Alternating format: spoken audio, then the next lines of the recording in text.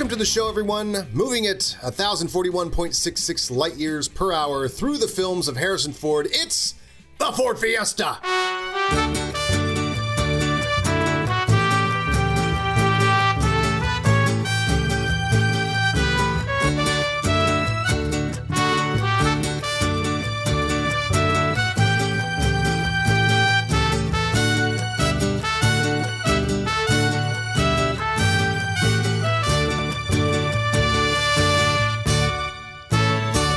I'm Adam the Wit-O-Maker Wit. And I'm Paul Press 10 from Navarone. Today we talk about the most influential movie of all time, the star-making, industry-changing masterpiece, Star Wars. A movie so big, we needed another guest. It's been a few episodes since we had someone join us, but we definitely wanted this guy to weigh in on the biggest movie ever made, co-founder of the Good People Association and author of Why We Love Star Wars, The Great Moments That Built a Galaxy Far, Far Away, Ken Knapsack. Now, as ever, a little housekeeping, a reminder that you help the show when you comment, like, or subscribe wherever you can on Apple Podcasts, Google Podcasts, iHeartRadio, YouTube, all the places that we're putting the show out there. And, of course, check out themovieguys.net for more from us and follow @themovieguys all over social media. If you're listening to this show and you're like, man, this show is made for me, Paul and I seek to put a show that's like, absolutely for us, because we know we're not alone in our love of Harrison Ford and how much we treat this stuff. So get out there, just talk about it a little bit, and let people know about this great show. Now, do you need a recap of Star Wars? Of course not, but we're going to give you one anyway. That's coming up. But first, what's new in the world of Harrison Ford? Paul? Well, it's been a minute, but we all saw Harrison Ford recently at the Oscars, presenting the Oscar for Best Editing. And, notes from the same studio executives who thought it was very important to put pants on a Wookiee. And he did a whole comedy bit about the notes from Blade Runner, which I thought was fun, that the executives gave him dopey notes, and now, of course, they've messed around with Blade Runner 3 or 4 times to where I actually think the final cut, I think was the name of the latest one, is my favorite. I think I like that one, the final cut. But isn't it fascinating, an era where you can have all these various cuts? Didn't Coppola just do a re-edit of The Cotton Club? You're like, all right, why not? Did Godfather 3 for sure. What was it called? The Death of Michael Corleone is now what it's subtitled. Apparently it's better, but am I going to find out? Probably not. I never thought Godfather 3 was that bad. It had a bad reputation. I took that into the screening of it, but I've realized the whole time, I'm like, well, I'm letting other people whisper in my ear instead of just watching this movie. Oh, here's some really interesting Harrison Ford news. Okay, Harrison Ford partnered with Wyoming Whiskey as a creative director for a launch of 4 new labels of Wyoming whiskey. It's a big brand of whiskey out there, and they're called the National Parks Limited Edition American Whiskey and Wide Open Spaces. These 4 labels, Wide Open Spaces by Air. So what happened was, there's a guy named Tuck, I think his name is like Tuck Fauntleroy. He's a photographer. Okay. He went up over the national parks up by where Harrison Ford lives, because he lives in Jackson. Because Harrison Ford Wyoming. owns half of Wyoming, right? Yeah. I mean, he owns like half of Wyoming. So they took shots of the Grand Tetons, shots of the Yellowstone Lake, one of the Snake River, I believe, and some other places. And these were going to be photos that were on the label of this special 4 bottles of Wyoming whiskey, and Ford picked the photos specifically that were going to be on the label because 10% of the profits of the entire sale of all these goes to the national parks, and he's big into environmentalism, as you know, and I have been to 8 national parks in the last year, so I was fired up to find out all about this. I know my girlfriend loves whiskey. She and I love the national parks, plus Harrison Ford. I bought a bottle. And it's great. And it's, I guess she told me it's great. I don't drink, but she loved it. She thought it was fantastic. And it looks great on the shelf. It's got this picture of the Grand Tetons on the front. Wow. So she thought it was fantastic. But the 4 specific bottles came in these like ridiculously ornate wooden casks. And he went online to auction them off with the people behind the whiskey and the photographer. And I can't imagine what they went for. Like this one, it said Harrison Ford edition or whatever on the bottle. Like it was a whole big thing he got involved in recently. So he's in the news, Wow, that's really cool. And it's very Harrison Ford. I mean, again, he owns half of Wyoming. He's a big environmentalist, and he loves him some national parks. Yeah, and so do we. So that was a cool purchase. And the national parks, the general national parks line, not one of the 4 bottles that there's only one each of, which you no way you're affording. I can imagine. But the National Parks line is out there, so go check it out, Wyoming Whiskey. And, of course, we have a lot going on with Indiana Jones 5. More cast members were announced. I think last time we talked about Mads Mikkelsen and Thomas Kretschmann. Now Boyd Holbrook, who was one of your villains in Logan, is on board. And Shawnette Renee Wilson, one of the Dora Milaje from the Marvel films, is on board. And don't know how, don't know what they're doing, but they're in. And so am I, as you can imagine. Wow. The first Disney-produced Indiana Jones 5 has a ton of Marvel actors in it, right? Yeah, which is cool. Yeah, Kretschmann from the Captain America. Yeah. Mads from Doctor Strange. They're all, a ton of them. They've always rumored Indiana Jones 5, but they didn't physically start production until you and I started the Ford Fiesta podcast. That's right. I'm saying we're putting this out there. We're doing it. The rumor about plot, of course, involved the space race. Who knows what? But there are photos from the set. Well, then the photo of the set of him on set, in the outfit, is out there. And I'm like, I don't want too many spoilers, but I think I had to see just that. And our reaction, of course, was what you always react to when you see Christopher Reeve in the Superman outfit, who's just standing there. And you say, how is he doing that? How is that possible? How does he do that? How does he do What's that? he doing? Nothing. Yeah, but nothing. How does he do it? And Harrison Ford in that iconic costume, same thing. I don't even know how he does it, but he's so magical. So magical to see him in that costume again. My God, that costume is just carved out of movie marble. Yeah, and all the biking we've been talking about in this show. You know, he biked from Tijuana to Cabo. He's got himself in a great shape. It's gonna be awesome. James Mangold. I mean, forget about it. Just like J.J. Abrams, you've got a legitimate fan of the series who just wants to honor all that has come before with this by presenting what he loved about the originals. You know, that's J.J. and Star Wars too. You know, it's going to be special. It's going to be a hell of a year plus, which sucks, but it'll be a hell of a year while we wait. I mean, what if this Ford Fiesta ends on Indiana Jones 5? It just times out perfectly. We could start getting lazy, and make sure it does. And then, of course, you Google Harrison Ford news, and that's where the weird stuff comes up. Before he started shooting, he was spotted by the Daily Mail biking in Manhattan Beach. I told you he was biking. So I bike all over hell. Since I started dating Susan, she's a big biker. We bike, and, you know, I just did Griffith Park here a little while ago, biked all over the place. I don't run into Harrison Ford. Why have you not run into Harrison Ford? Well, I don't know. According to Daily Mail, he's all over the place. I can't run. I don't know. You'd think you would at this keep point. Biking. Keep biking. Anyway, one more quick reoccurring show segment before we get to our breakdown of Star Wars.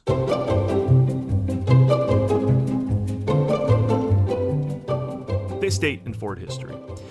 Now, May 13th, 1970, Getting Straight is released. May 14th, Willard Ford is born, and his dad is Han Solo. There's a life.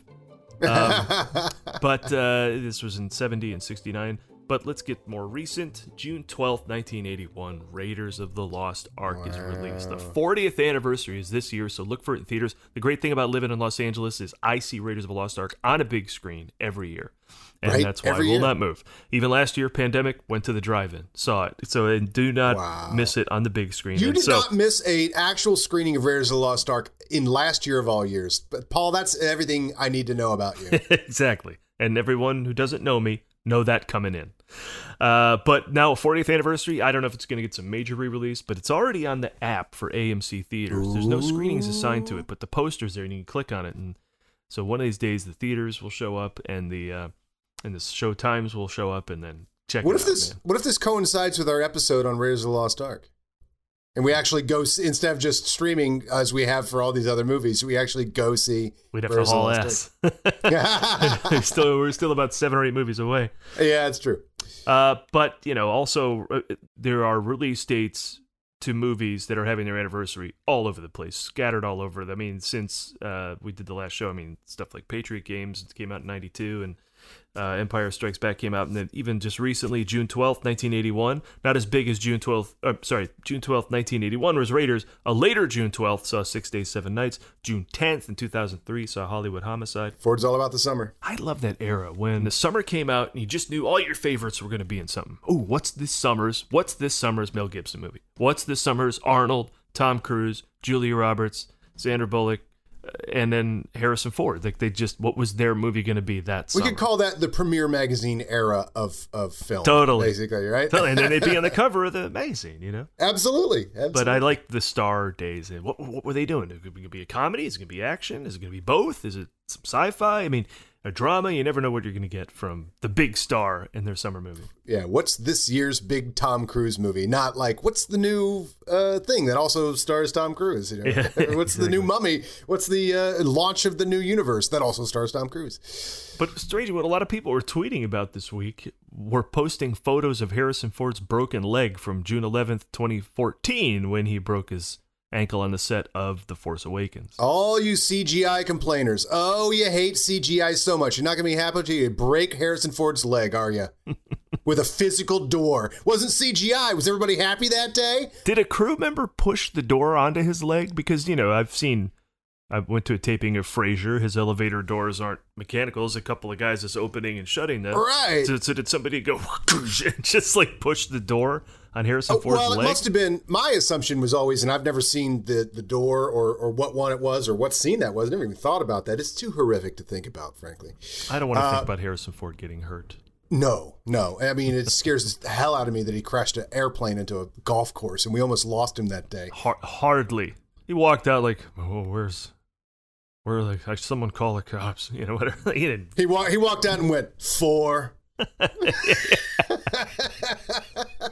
He had some cool line, but I guess it was pretty heavy because J.J. Abrams tried to lift it off of him and couldn't and hurt his back. So it must have been a really heavy door. Boy, they really didn't want to go CGI. See what happens? You see what happens, Lebowski? See what happens, kids. Yeah.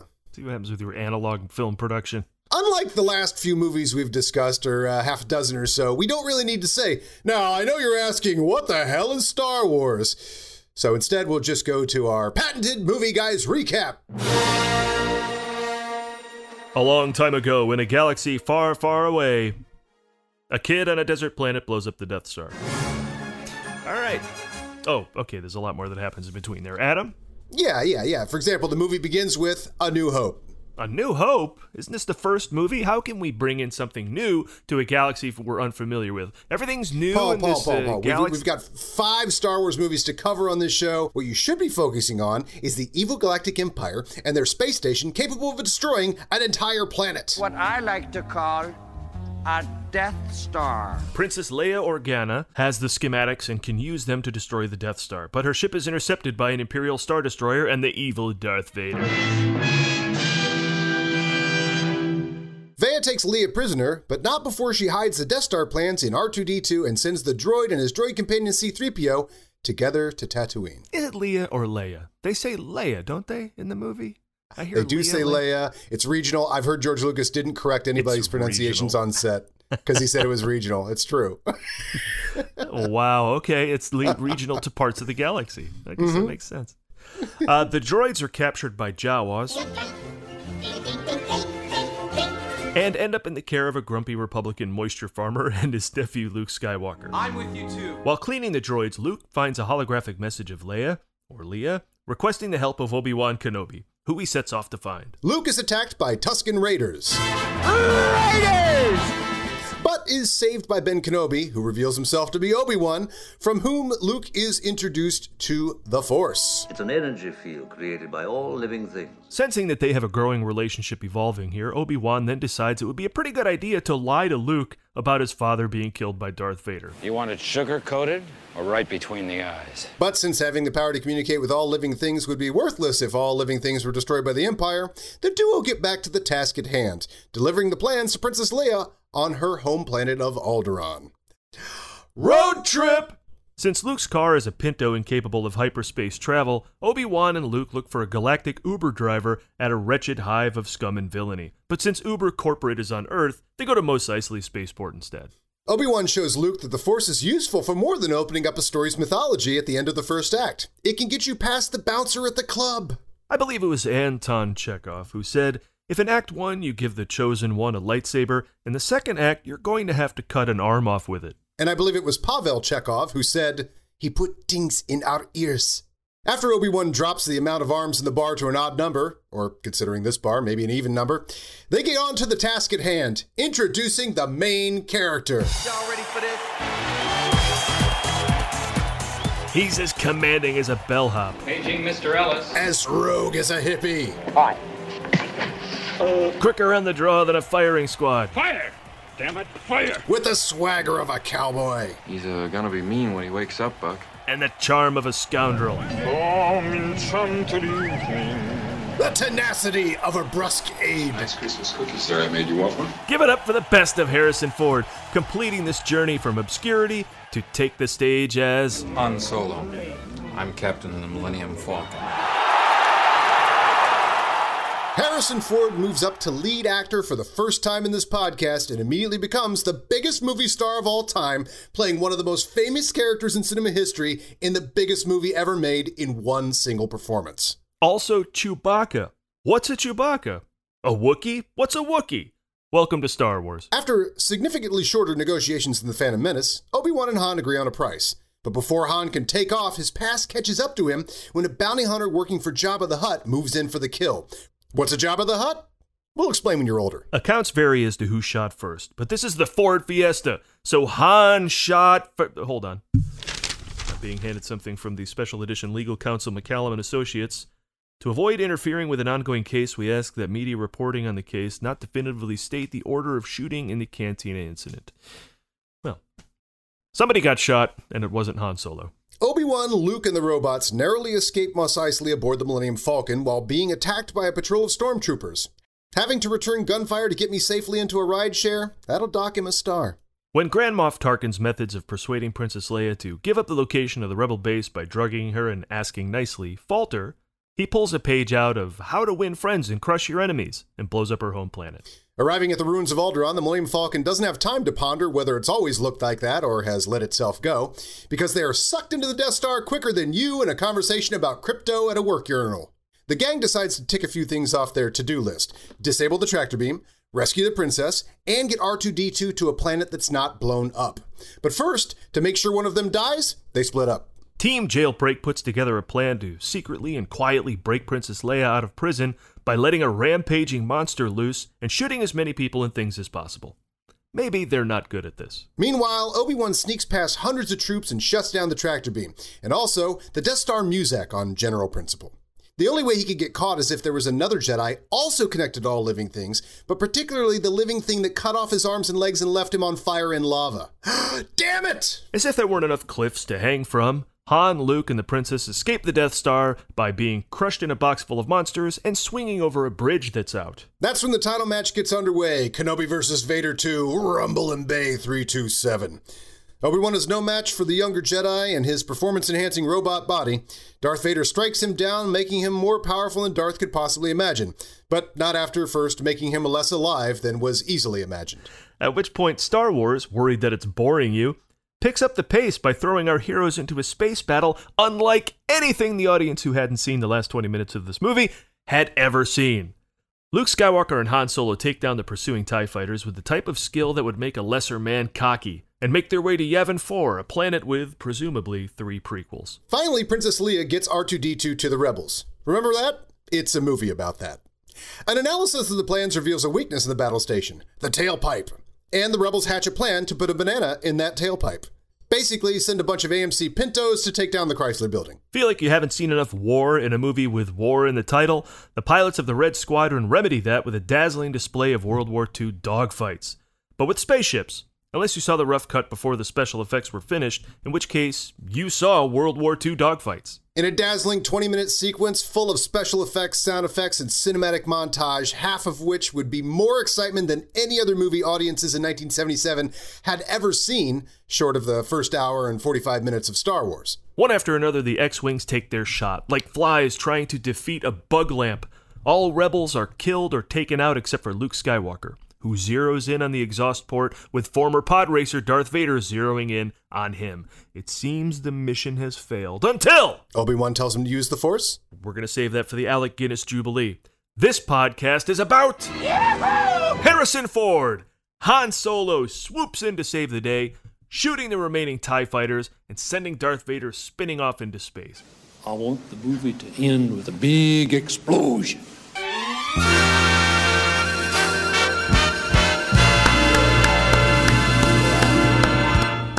That was a good description of Star Wars. Twist our arms to talk about the greatest movie of all time. In fact, I ask everybody on the old podcast we used to do, and I continue to do this when I interview people, what's your favorite movie of all time?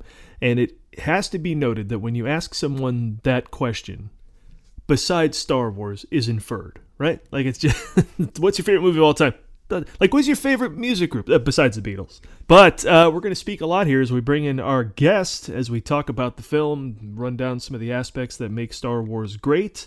So joining us, as promised or threatened, is the author of Why We Love Star Wars, The Great Moments That Built a Galaxy Far, Far Away, now available everywhere you get books. And where is that, you might say? Amazon, Barnes & Noble, etc. He's a movie talk force to be reckoned with, no pun intended. He's all over the web, including the Good People Association, which he co-founded. Ken Knapsack is with us. Ken Knapsack! More applause. Hey, boys. I feel so just lame because I'm a giant Star Wars fan and a giant Beatle fan, and those are usually the answers. But you're right, Paul. You have to almost put them on a shelf, and then you answer When Harry Met Sally. It's like Anthony Hopkins winning the Oscar. Say what you want about how they set it up for a different outcome, but the guy... It's like boring to say he's brilliant at this point. Yeah. It's like saying Streep, you can't deny how great he is in The Father. You can't deny the greatness of Star Wars. I'm glad you're here to talk about it with us. I'm so happy to be here. And as a Han Solo guy and a Harrison Ford fan and a fan of just grumpiness in general, I'm happy to be here for that. But let's talk about the Good People Association. Give us a quick plug on that, Ken, so people can check out what you're doing, because it's a noble and necessary thing in these times. It's a whole network. It's a whole thing. You have a set and everything. Yeah, we have a set. We have 3 sets, actually, in one, and it is a digital brand production company / Empire Fun, started by me, Mark Riley, Josh McCouga, and Eric Bass of the band Shinedown. We do a lot of focus on charity work and making people laugh and entertaining people, but also finding the positive stories and finding the good. We do it all. And then also we play, a board game we're trying to create. So it's just kind of silly. We're over there at the GPA.fun, which is a real website. Did not know you could do that until we did that, but .fun is real, and that's what we got going on. And I have to put a plug out there for the show Internet for Old People, because I've already been on it. Great premise for a show. Dig up old pieces of pop culture and ephemera and throw them across the panel, and it's it's perfect entertainment. That was a lot of fun. It's there, It's not a show that's just about let's make jokes about MySpace. It's that as well. But I think this is our shared languages. And Star Wars: A New Hope is one of those things that that era kind of began, that where we grew up with that as little kids, and we didn't leave it because it meant everything to us, and we shouldn't leave it because it's valuable lessons and fables of our time. And so that's what I love discussing there, and can't wait to discuss here. It's almost like 2 weeks ago we discussed American Graffiti, and that immediate nostalgia didn't really have a home yet. There were all these people that were like, oh, I remember that, but nobody had quite exploited that. And it's amazing that Lucas did that for his generation, but then gave us something. Well, look, and my pal Joseph Scrimshaw over on the Force Center podcast feed, where I hold down Star Wars Conversations there, Joseph pointed out, he goes, nostalgia is baked into Star Wars. It is George being nostalgic for the serials that he grew up on. So it's definitely in the DNA of Star Wars. Yeah, that was the thing he originally said, was he wanted to make a Flash Gordon serial. In fact, looked for the rights. They were tied up, I believe, in Dino De Laurentiis. Even with Coppola's help after winning those Oscars, they couldn't snatch the rights away from him. So he said, screw it, I'm going to make my own thing. And then he worked really hard on a script for many, many years. He did all right, that kid. That Georgie. Yeah, we can keep him, I guess. So the year of let's just get down to some brass tacks on the facts here. The year of release was 1977. May 25th specifically is the release date. Mm-hmm. The budget, $11 million. Didn't start there, but eventually crept up to $11 million, with a box office of $775.8 million and growing.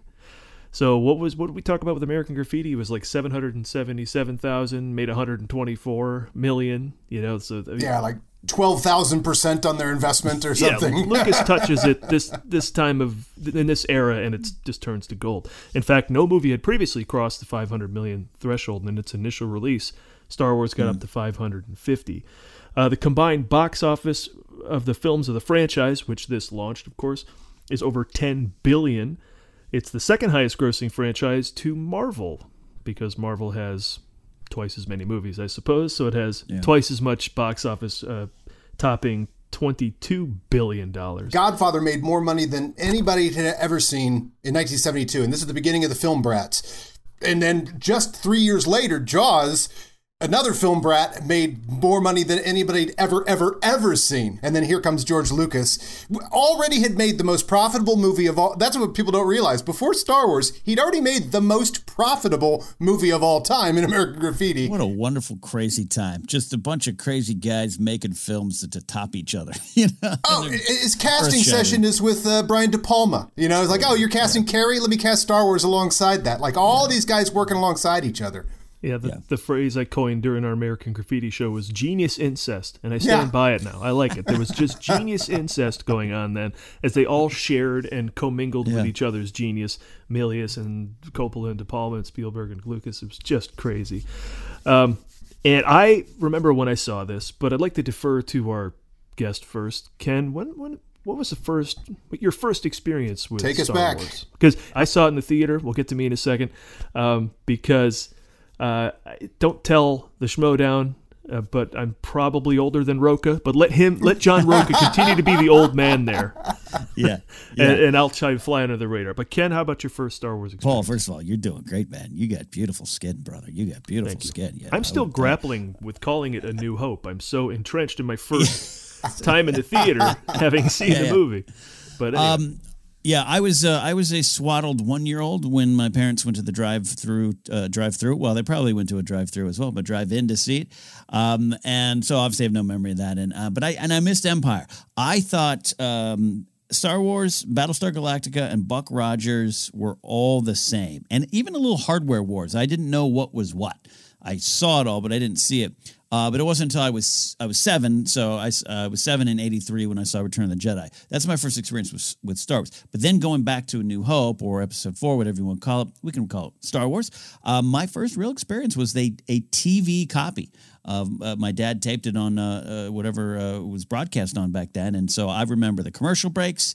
I remember just the pan and scan. All that's how I was exposed to A New Hope. Yeah, that's how I experienced Alien, and it remains one of the scariest movies of all time. And it did that to me through the fixture of a TV with commercial. I mean, there were commercials. I was still like, I can't even with this movie. And I was way too young probably to have seen that even on television. But Adam and I always talk about the HBO movies. Star Wars never got locked into that group, but when you were young, what was on HBO all the time when you were a kid? It's a shame Star Wars was always withheld from that, or I would have seen it even more thousands of times. I remember it was such a big deal that when Showtime, I think, got the first rights to it, and they could only show it 3 times that month, and they had these big dates on the poster. It was like, we can only show it 3 times. That's how much it was locked up. Yeah, my dad took me, and I'm sure I'd seen movies before Star Wars, but I don't remember. But I remember sitting down going, we're going to go see this adventure movie. It seems fun.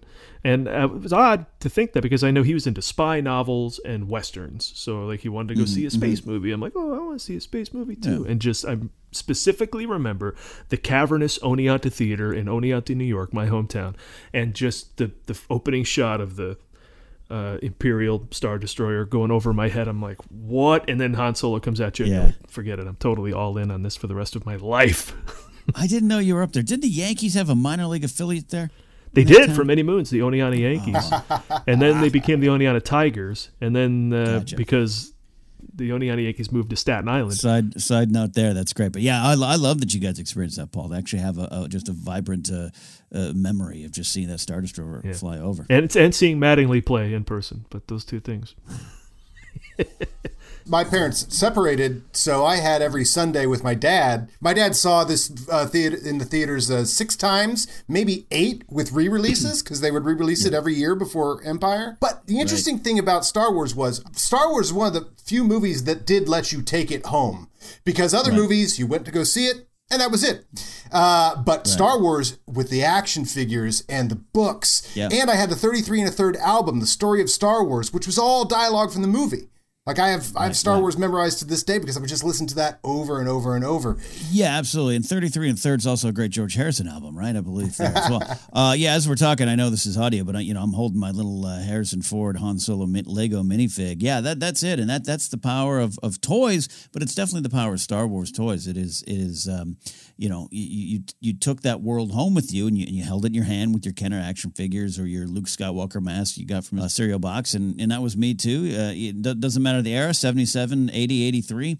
That's what it was, and you got to expand the story, which just meant you were expanding your love of this world and this franchise, and I definitely was a prime example of that. And let's be honest, still am. Well, yeah, you say take it home with you. I also take it to Chicago with me, and clearly take it to L.A. with me, because my garage right now, if you saw the free-for-all we did with Star Wars figures last year, those are my Star Wars figures, and I've got two of the big Darth Vader cases. I got the full-size Millennium Falcon and a Tauntaun, a Land Speeder, and more in a box labeled "Don't lay anything on top of this" in the garage. My mom just posted on Facebook a photo of us camping in like 1982, 81, and I'm there at the campground with all my Star Wars action figures playing. That was my camping. I'm like, that went with me everywhere. That collector's case. Oh my God. Oh, yeah. I grew up in Pismo Beach, California, so we'd head down to the sand dunes that you could go play in, and I bring my figures, and I had Tatooine in front of me. Oh, my God. It was just but you were robbed of playing Hoth, because in Ohio, we got to play Hoth when it came to the winter. That was the best. You bring all your toys out there in the snow, and boom. Yeah, I mean, we're doing some research for this. I was unaware they shot some of the film in Death Valley, and now they shot Mandalorian there, so it's worth a trek out there to take a look at some of the locations where they filmed these two different Star Wars properties. I want to do that. The what is it? The 3PO and R2 approach to Jabba's palace, I believe, is out there. And I've never been out here in LA 23 years now. It's not too far to do it. I want to do it. I wonder if I get oddly emotional, like surprisingly emotional. Like if I actually was there, I'm gonna make a point of trying that. I think I would. I always imagine if I ever made a vacation to Tunisia to see the Skywalker house, which none of us have ever done, but I think we've all wanted to. I couldn't imagine standing there. That the joy I would feel. But yeah, you do have to go to Tunisia, and that's where that becomes problematic. Death Valley, a little closer. So let's go back to when Lucas started writing this story. They always talk about how he wanted to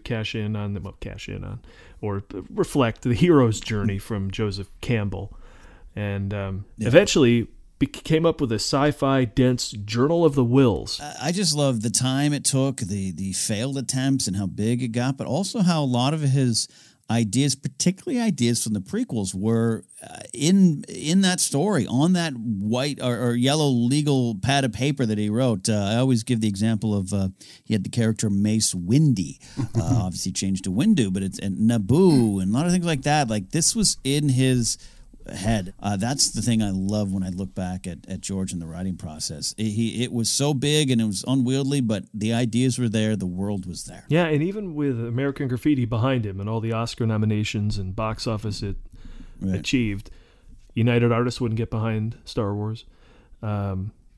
Disney would not get behind Star Wars, and Universal would not get behind Star Wars. Eventually, Alan Ladd had faith in him, and 20th Century Fox kind of got behind him. This is like 3 movies in a row in the Ford Fiesta where we're talking about how no one believed in him. They did it anyway, and they're the biggest thing you ever saw. Yeah, I love. I know we're audio, but behind me is the Star Wars New Hope poster that is signed by Alan Ladd Jr.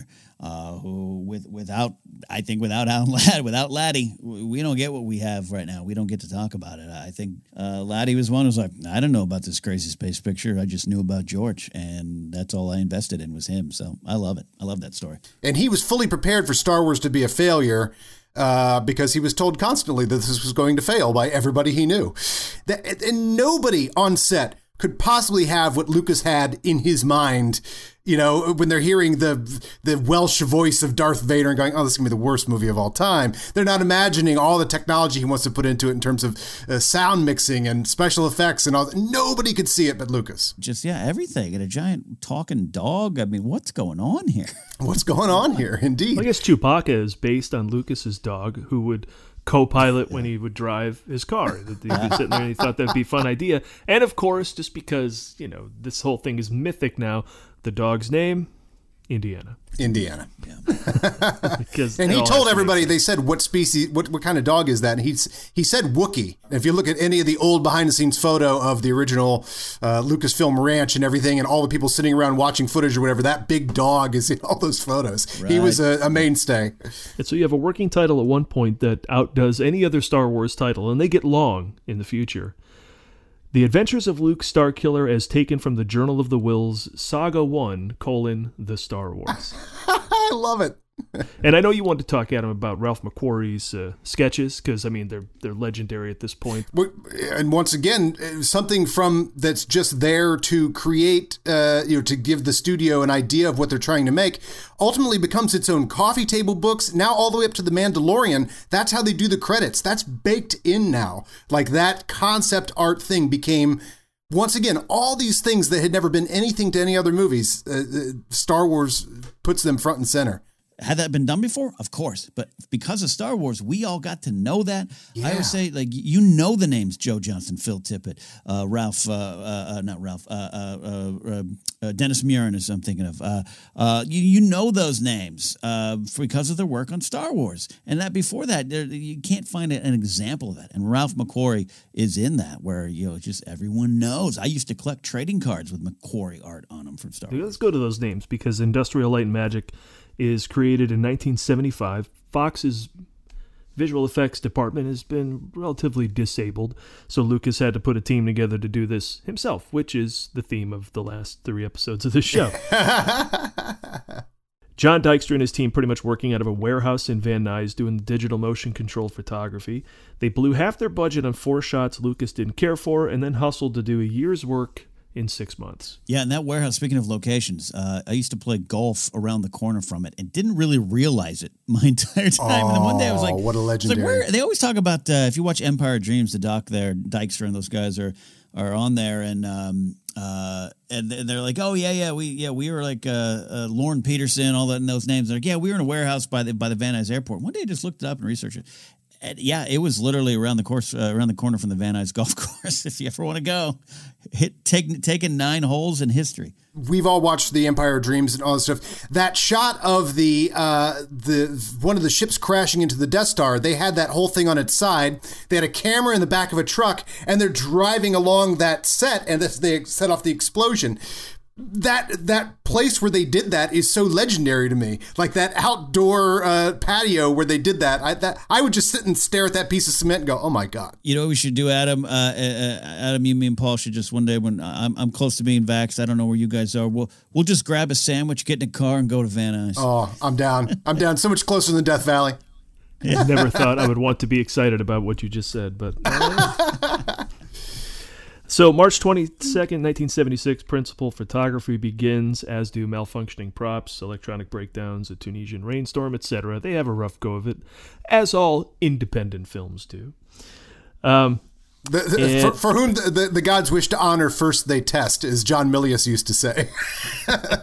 That is so the way he would put that. No, Milius would say that with like a cigar and like a rifle in his hand. Yeah. The gods wish to honor, first they test. Yeah.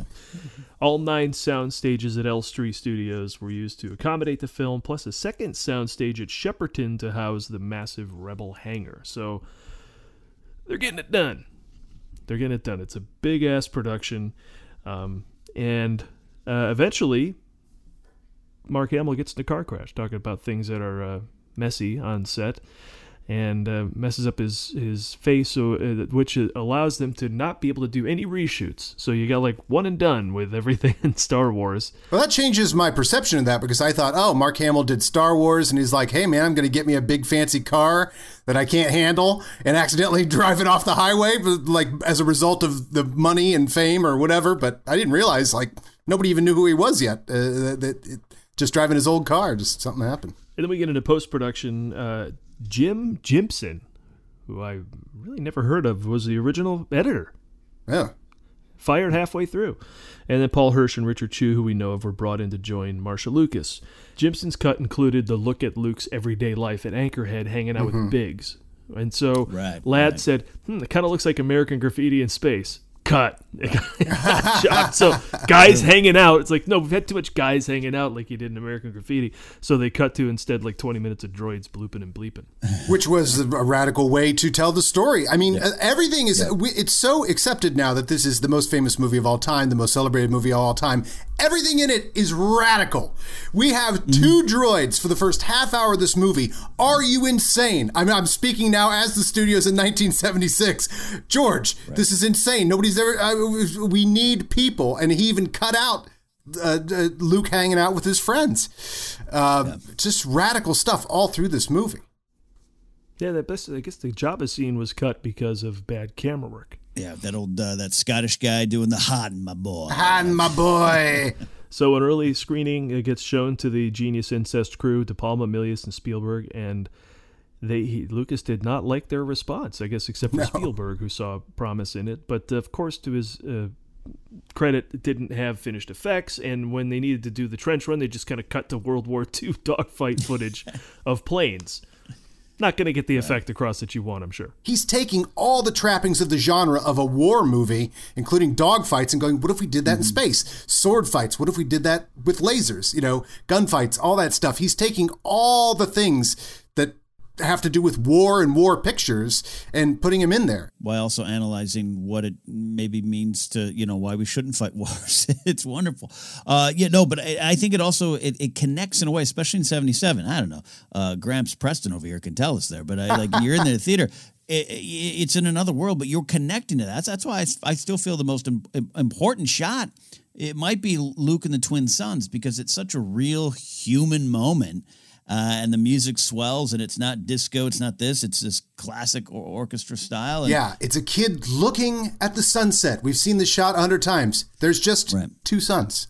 And it's just a great little alt to a classic a shot like that. It just happens to be two suns. Just two. So you collected a number of great moments from Star Wars for your book, Ken. You just mentioned one right there. What else stands out to you as your favorite moments from Star Wars? From A New Hope, or just general? No, I go again. I can't. I have no problem with it. I just, it's embedded in just Star Wars. It's embedded. We still call it Star Wars. The trench run stuff and just the drama. Han Solo returning and coming back to save the day. The tension of the trash compactor scene.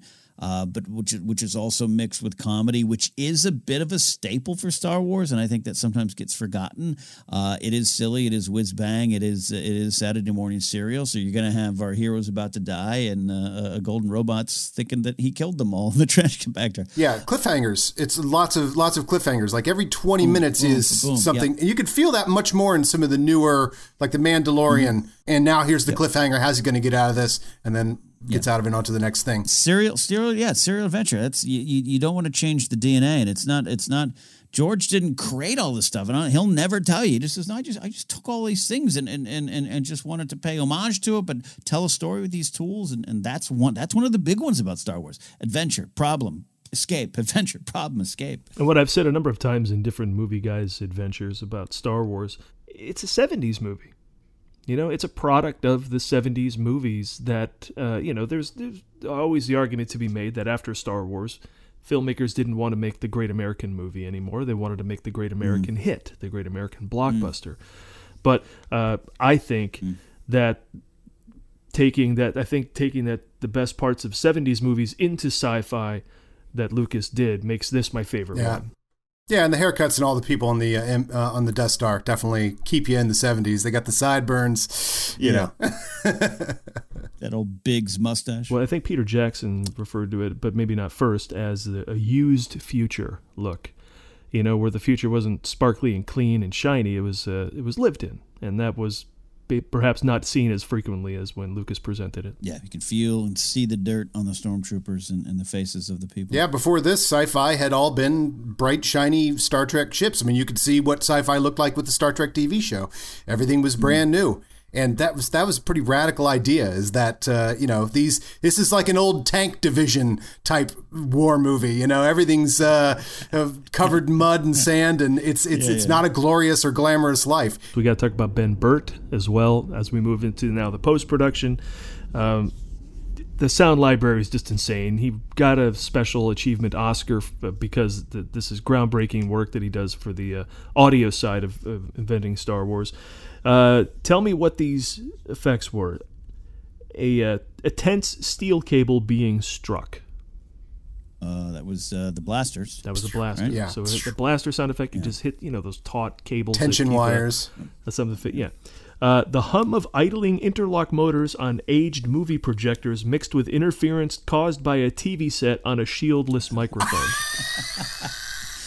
Like you do. That's the hum of the lightsaber, That's right? true. That's the That is true. vroom. Wow, which is just crazy. And then, of course, sounds made by dogs, bears, lions, tigers, and walruses mixed together. That's the mighty Chewbacca. That is the mighty Chewbacca. Right? That is true. Ben Burt, man. I mean, he made that all seem right. And pew pew pew, which is the meme of how those blasters sound or whatever. It represents so much to us, and it felt right. Every sound felt right. I think he was the right person, in the right place at the right time. And his father tells the story of what you're describing with the wires. Is just Bert used to take his recorder and go around and just, what does that do when I do that? And he always kind of had that sound in the back of his bag, so to speak, of that kind of sounds like a laser or something like that. And it all just kind of synced up, man. And I love that.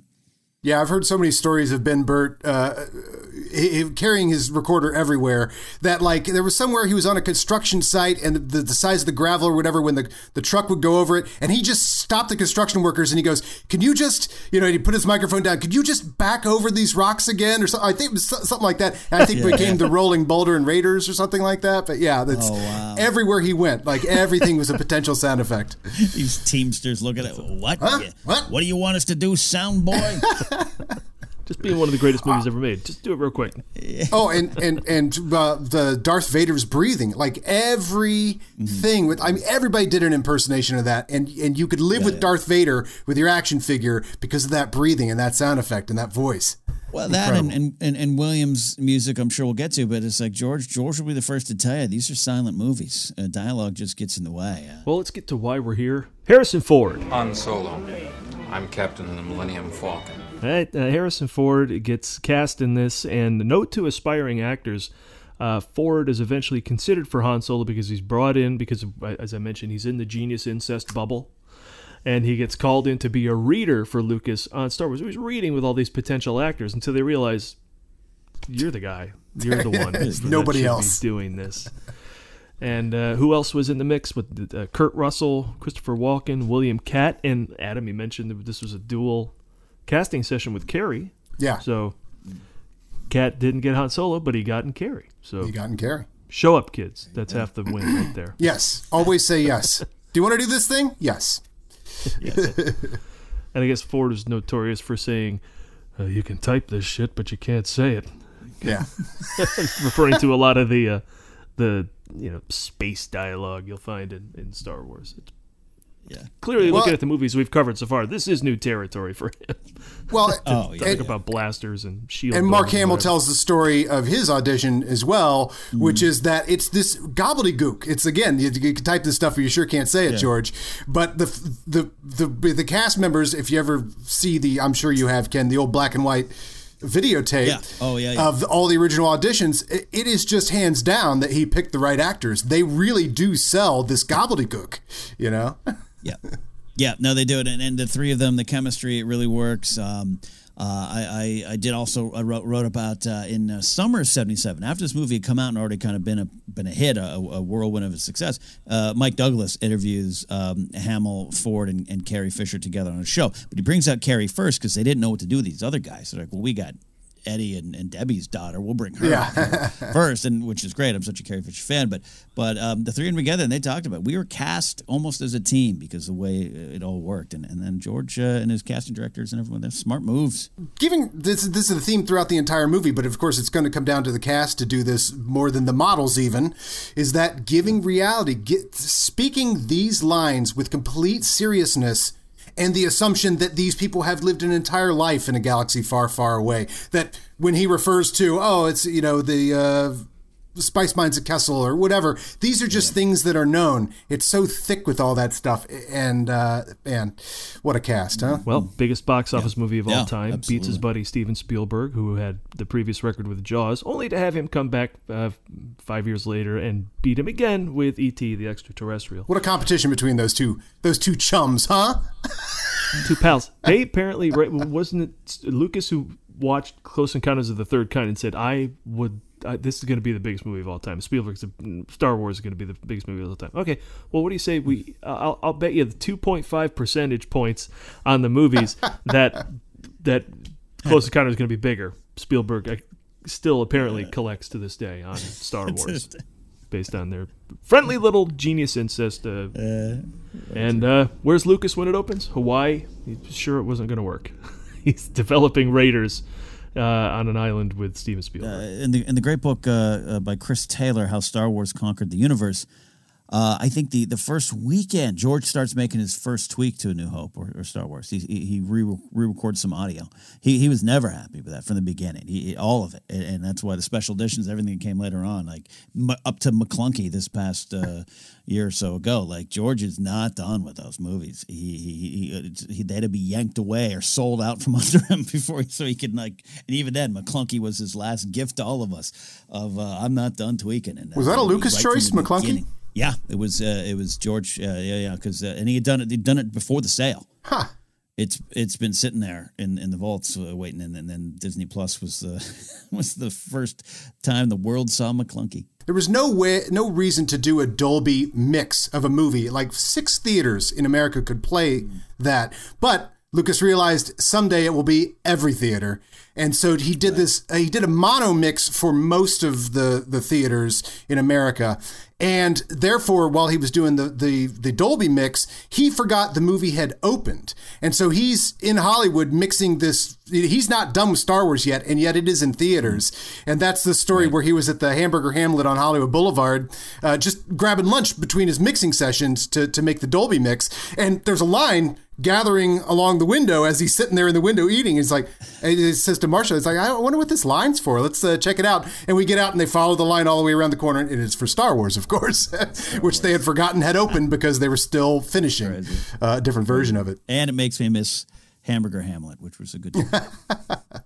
And it's number 1 at the box office its first 3 weeks, and then The Deep comes out and goes away, and Star Wars comes back to the number 1 spot in its 7th through 22nd weeks. Wow. And it plays, some theaters, I guess, play it for, it's like 60 theaters in the country just played it for the whole year. Wow. Which you don't get anymore, which just doesn't happen. Yeah. No, movies don't stay out for a whole year anymore. Then it's nominated for 10 Oscars. It won 6. Best Art Direction, Best Costume Design, Film Editing, Original Score, of course. Best Sound and Best Visual Effects, with Ben Burtt's special Oscar and another special Oscar to John Dykstra and his team for Scientific and Engineering. It did not win for Best Actor in a Supporting Role, the only acting nomination I think Star Wars has ever happened. But I wanted to ask you guys if there were to be another nomination for acting in the Star Wars universe now as broad as it is, who would you nominate? Is there anybody out there who's worthy of an Oscar nomination? I'd say Hamill and Last Jedi, but I think Hamill in Empire Strikes Back is just tremendously underrated, considering he had to do most of that by himself with a Muppet, and Frank Oz is great and everything. I know everyone says Hamill Last Jedi. I do not think Hamill gets the full credit for Empire Strikes Back. If you're going to give away an Oscar for 3 Lord of the Rings movies, I say you give 1 Oscar to Mark Hamill for all 3 of the original trilogy, because he is great in Empire. But if you take the overall arc of Tachi Station onto I'm a Jedi like my father before, I mean, that work is phenomenal. Yeah, I agree with that, and you know, but you mentioned it, you know, Peter Jackson in the battle for the Oscars with the Lord of the Rings trilogy, which you know, Two Towers might have been the one that should have won, right? Maybe, I don't know. You know, I'm not an expert on Oscar races, but yeah, you know, those films are never going to get their due because of the reputation that was probably pre-Star Wars. You would have think Star Wars would have changed that. I get it's big, popcorny, but you said something earlier, Paul, about just, you know, making the great American film to now the blockbuster. And Star Wars and Jaws are part of the dawn of the blockbuster age, and therefore they're just naturally, no fault of their own, they undercut themselves in awards because no one seems that they don't know they're supposed to take it seriously. But it's going back to our conversation at the top where we joke about us being old guys and old fans and everything, but we grew up with this. This is our art. So we don't need to grow up and put the toys away. These are our stories that moved us, and we all take it seriously. I just would love, and I'm not saying every Transformers movie deserves an Oscar, but I'm just saying these movies, these big movies, they do work for me. And some of the Marvel stuff, Black Panther getting some love, and some certain moments in some of the bigger MCU films. I think I want them to be more accepted as award-worthy films. Because they're hard to make. These are not easy movies to make. It's certainly Star Wars comes out of nowhere.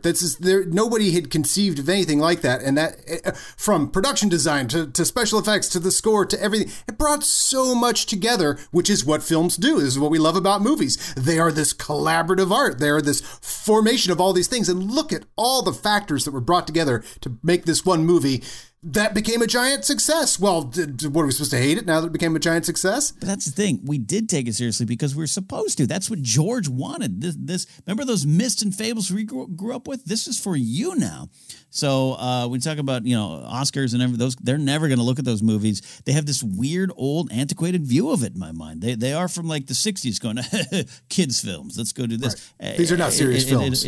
Yeah, they're not serious films. Yeah. And they're fun. They're whiz-bang, but they're important. They're important films. Well, I got 2 big points to make about that. First of all, I always loved the 70s into the early 80s because it seemed like the best films being made were also aligned with the most popular. Like you mentioned Transformers, never in a million years would those be nominated for major Oscars. Right. It's won some tech stuff because of how complicated those are to make. But back in the day, the big box office winners, Godfather, Rocky, Empire Strikes Back, Star Wars, The Sting, and so those won the box office. Your award winners, Godfather, Rocky, Star Wars, Empire, The Sting, those lines crossed a lot more back then than they used to today. I don't know where the disconnect came because maybe the blockbusters aren't as good. But the second thing I'll say is, and it goes right up to this Oscars that we just had. Back in 2008, The Dark Knight got snubbed, and I think the Academy went, we should have nominated that for Best Picture. It's like the biggest movie on the planet. We got 5 movies no one really cares about nominated for Best Picture. Next year, we're going to make 10 nominations available for Best Picture. And they do. And movies like District 9 get an Oscar nomination for Best Picture. So it's like, okay, we're folding in the popular movies. Turns out they can have up to 10. So this year, they had 8. And I look at the 2 remaining slots and go, come on, you got a bunch of... This is a year when no one saw a lot of stuff. Slip a Soul in there. Put The Invisible Man in there. Something. I mean, those are both excellent movies. The Invisible Man just turned that genre on its ear. I thought it was brilliant. With a great lead performance. So, like, here's a movie you could make a lot of hubbub for. And a ton of people saw it right before the pandemic and during.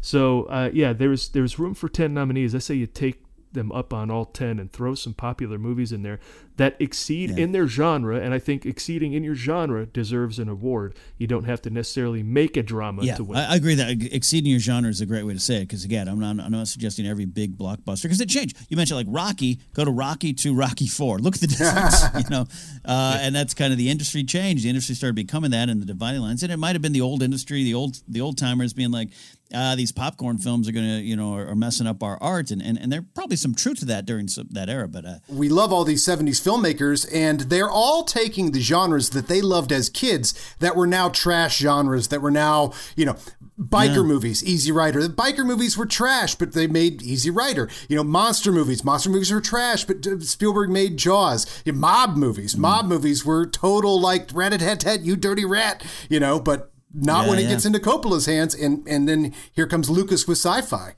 Whip some respectability, or at least seriousness, taking them seriously. That Lucas never wrote off the sci-fi movies. Yeah, we can see the spaceships on the strings, but what if you couldn't?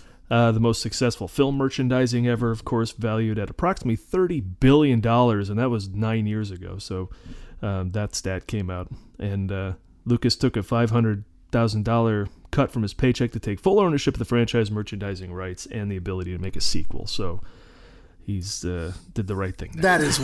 That is one of the best facts. That he gave up a bunch of money so that he could keep action figure rights. Who's going to want that, George? Yeah. And sequel rights. Why don't you make this one first, George? But that's how far ahead he was seeing. Doubled down on his vision. That's just like, that's such a big balls move. special edition comes out and grosses $138 million, making it the highest grossing reissue of all time.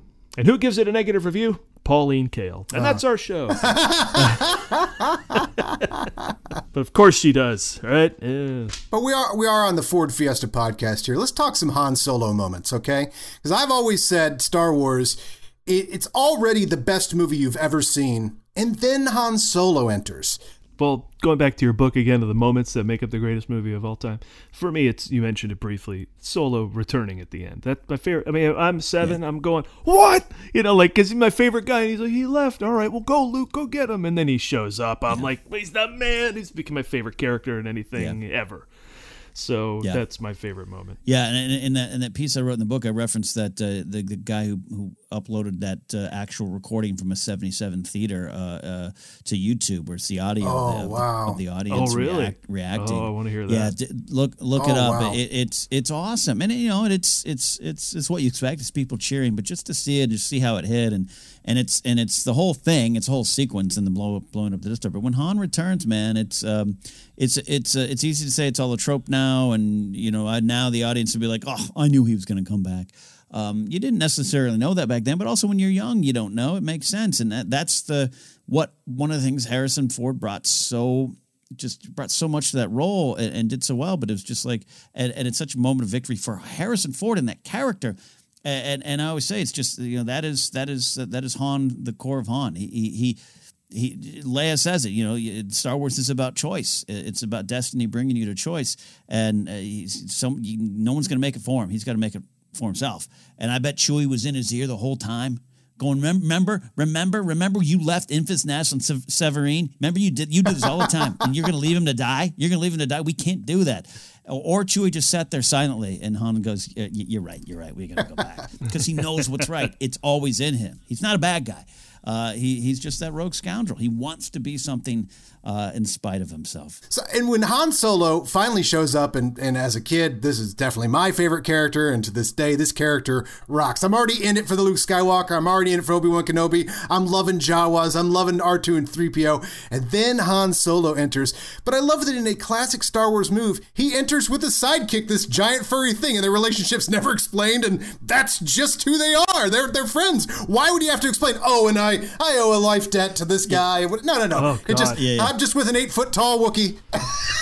The overwriting that would happen today, of course, I think it's a plague in Hollywood today. It's this let's talk too much about what's going on. We get it. You're friends. Yeah. Get to the real part of the stuff we need to talk about, which is you're friends with the dog. Negotiating the ship and doing the things in the plot. Because then someone will make a YouTube video of 10 plot holes in the movie. We don't know how they're friends. How did they meet? Plot hole. And it's just, you're ridiculous. Right. God, it's terrible.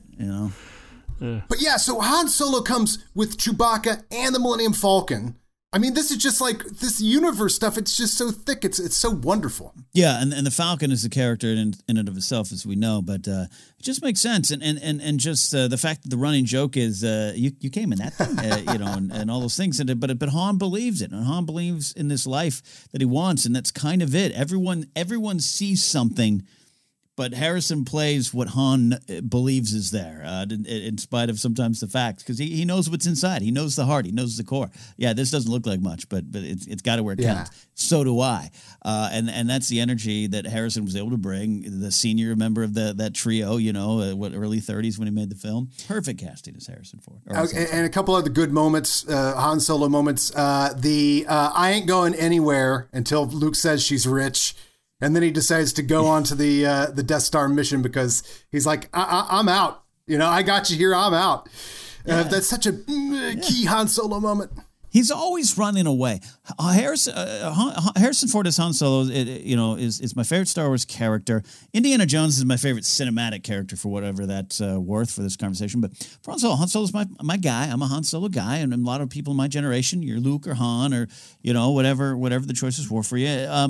But it's a battle in himself. It is about our choices. And I've grown and matured with the character. I love in Force Awakens that we meet Han again, and he has once again run away from a problem, even though he knows he shouldn't. And that's all he said. What does he do? They blow up like a lot of people think. He does not join the rebellion at the end of New Hope. He gets that medal. That's great. Chewie doesn't get one until later. But, Han he's not part of the rebellion until Return of the Jedi. when he is General Solo, that's why Leia looks to him and is like, "You've committed to something. Now I can truly commit to you. I can't allow myself to love because I've got the bigger things on my shoulders. That's part of Leia's journey. But the first thing, they blow up the Death Star, and the first thing we see in 1980, Han's ready to run away again. He doesn't want any part of this. He's out of here. He's Captain Solo of the Millennium Falcon, not of the Rebellion. And Harrison plays that all the way through, and he plays it all the way up to Force Awakens, too. Key Han Solo moment, my favorite moment is, and you just don't see it coming, is they're on the Death Star. She says, "You came in that thing? You're braver than I thought." And I love his response there is always, nice. Nice. But then they turn the corner to the stormtroopers, and Han chases them. Screaming. That has always thrilled me and made me laugh so hard. And if you want a symbol of Han Solo, chasing the problem into a dead alley in a dead corner where there's nowhere left to run, and then he has to retreat. It's another Han trait. Run there. What does he do at Empire? The door opens, it's Vader, boom, doesn't think, he shoots. Return of the Jedi. There's those scouts down there. We're going to go get him. Hey, it's me. Force Awakens. How are we going to land on Starkiller Base? We'll figure it out. Don't worry about it. We're going to come out of hyperspace pretty much on the planet. We'll crash land. Don't worry about it. It's Han. Yeah, they really keep the character remarkably consistent throughout the sequel trilogy, certainly in Force Awakens. Yeah, it's really nice to see classic Han try to talk his way out of something in over his head and then figures the way out. And we'll talk about Force Awakens November, maybe? In a while. So let's take a look at the Ford definitive list of essentials. Things we think Harrison Ford is best known for, and then does he do them? Righteous anger. He doesn't really do that here. That's more of a Jack Ryan thing. Does he point? The pointing is a big deal. Ooh. You find this Jabba. I'm trying to think, because I think in Empire he does a lot of pointing. He certainly right? does in the hallway with... When he says, "I'm in it for the money," he points at himself. He goes, look, princess. Doesn't he point at her there? He goes, "Look, princess." Look, your worshipfulness, let's get one thing straight. I take orders from just one person, me. He does, right. yeah. There's a point. Maybe that might be the birth of the point, because I don't think we've seen many of them up till now. I don't think he's pointed yet. He's got to turn that point outward, but yes, the point's there. He's working. Smile and charm, absolutely. Shout or growl, of course, he yells at the stormtroopers while he's running after him. And does he hit a guy? Now, this will take us to the Harrison Ford punch count, which so far, after 1, 2, 3, 4, 5, 6, 7 movies, is still holding steady at 1. 1. 7 movies, he's only punched a guy once. I don't think he punches anyone, maybe to the Endor, the biker scout, right? He's flinging around, hitting him with a log or something like that. I don't recall. Yeah. More of an indie thing, I guess, than a Han thing. Yeah. He tries to take a punch at Lando in Empire, but fails. So that is a punch. We'll get to that one. But I think in Star Wars proper, no punches, which means the only person he's punched, even going through Star Wars, is Jack Lemmon in the movie Love. Yeah, back in 1967 or whatever. Did you know that, Ken? We're here to inform you any Harrison Ford stuff you need to know. When you pitched me this podcast, I did. This is what I envisioned. And I'm glad to be here. These are the facts you want coming out of this nonsense. Yeah. All right. Well, yes. Well, also, I want to say, Paul, you've been through this journey so far, from Dead Heat and a merry-go-round through this. The Harrison Ford coming out of the conversation into Star Wars, did you think of anything different now that you've seen Harrison Ford from the conversation, American Graffiti, Getting Straight, Journey to Shiloh, Time for Killing, and Dead Heat on a Merry-Go-Round and Love? Well, I can tell you, Lucas mined untapped potential in Harrison Ford. I mean, none of this was on display. Maybe a little in Bob Falfa, but he's still super restrained. He's refined to the car, so he's got lines where he intimidates and where he sings Some Enchanted Evening, which is probably my favorite scene in that movie. But nothing quite like what's on display with Han Solo. Just to know that's there and trust it after not seeing it in its full glory in all the movies up till now. Kudos to Lucas for taking that risk, because he unleashed an icon. Yeah, this is the real first Harrison Ford movie. We've watched a lot of movies with Harrison Ford in them, but this is the first Harrison Ford movie I think we've covered on the Ford Fiesta. That's true. We forgot to mention how Harrison Ford is he in this. How Harrison Ford is he? It's like a 100% or 95 or 100. It's the establishing shot of a Harrison Ford movie. The way he slides into into the booth in the cantina, the way he slides in, here's a movie star here. Yeah, no, I think in the 90s is right. I think by Empire and Raiders, it's Harrison Ford. Like it's that template that's going to make a lot of money and a lot of and influence a lot of people. But you're right. He's getting this is his first one for his first time out of the gate as himself, maybe. And his first line is Han Solo. Han Solo. I'm Captain of the Millennium Falcon. I love that. Han Solo, Captain of the Millennium Falcon. You haven't heard of the Millennium Falcon? Should I have? It's the ship that made the Kessel Run in less than 12 parts. Any final thoughts, or we should get to your plugs, Ken? Thank you for having me on this one.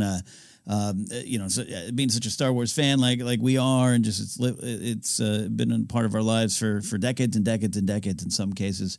But I just love going back to the beginning and to see where it went, where it expanded from, and what George had in his mind, and how he just was like, "Don't worry, you'll see, you all will eventually see." All right, well, check Ken out at the Good People Association. Yeah. .fun? Yeah, what please. The GPA.fun. You can go to my website. Yeah, my website is kennapzok.com. From there, if you want to pick up my book, Why We Love Star Wars, it is you can link from there. I have a couple left if you want to get autographed signed copies or personalized copies from me. Whichever term sounds less ego-driven. So I think personalized signed copy. And then hopefully I'll restock on those too. So yeah, thanks for having me, boys. I always love what you all do, and you just celebrate movies in just a specific fun way I enjoy. We link up to that. It's been nice having conversations with you, not recorded, about these sort of things. And I had said for years, like, I stopped talking Star Wars with people because they were just, I mean, I'll go ahead and use the term, they're beneath me. I mean, it's just like, why would I talk Star Wars with you? You don't know what the hell you're talking about. But I meet someone like Ken, and we hole up in the corner of the bar on the Sunset there, and I'm like, I'm enjoying talking Star Wars with someone. It's great. Plus, the three of us can enjoy a good reference to Buddy Biancalana. Oh, there's an outline. That wraps Star Wars. So much to say about that one. And if you have anything to say about this legendary film yourself, chime in at The Movie Guys pretty much everywhere on social media. And, of course, at themovieguys.net. Next week, shot before Star Wars, but released after, Harrison Ford returns to a tiny part with a few lines for the last time in Apocalypse Now. So, even in the special editions, Apocalypse Now shot first.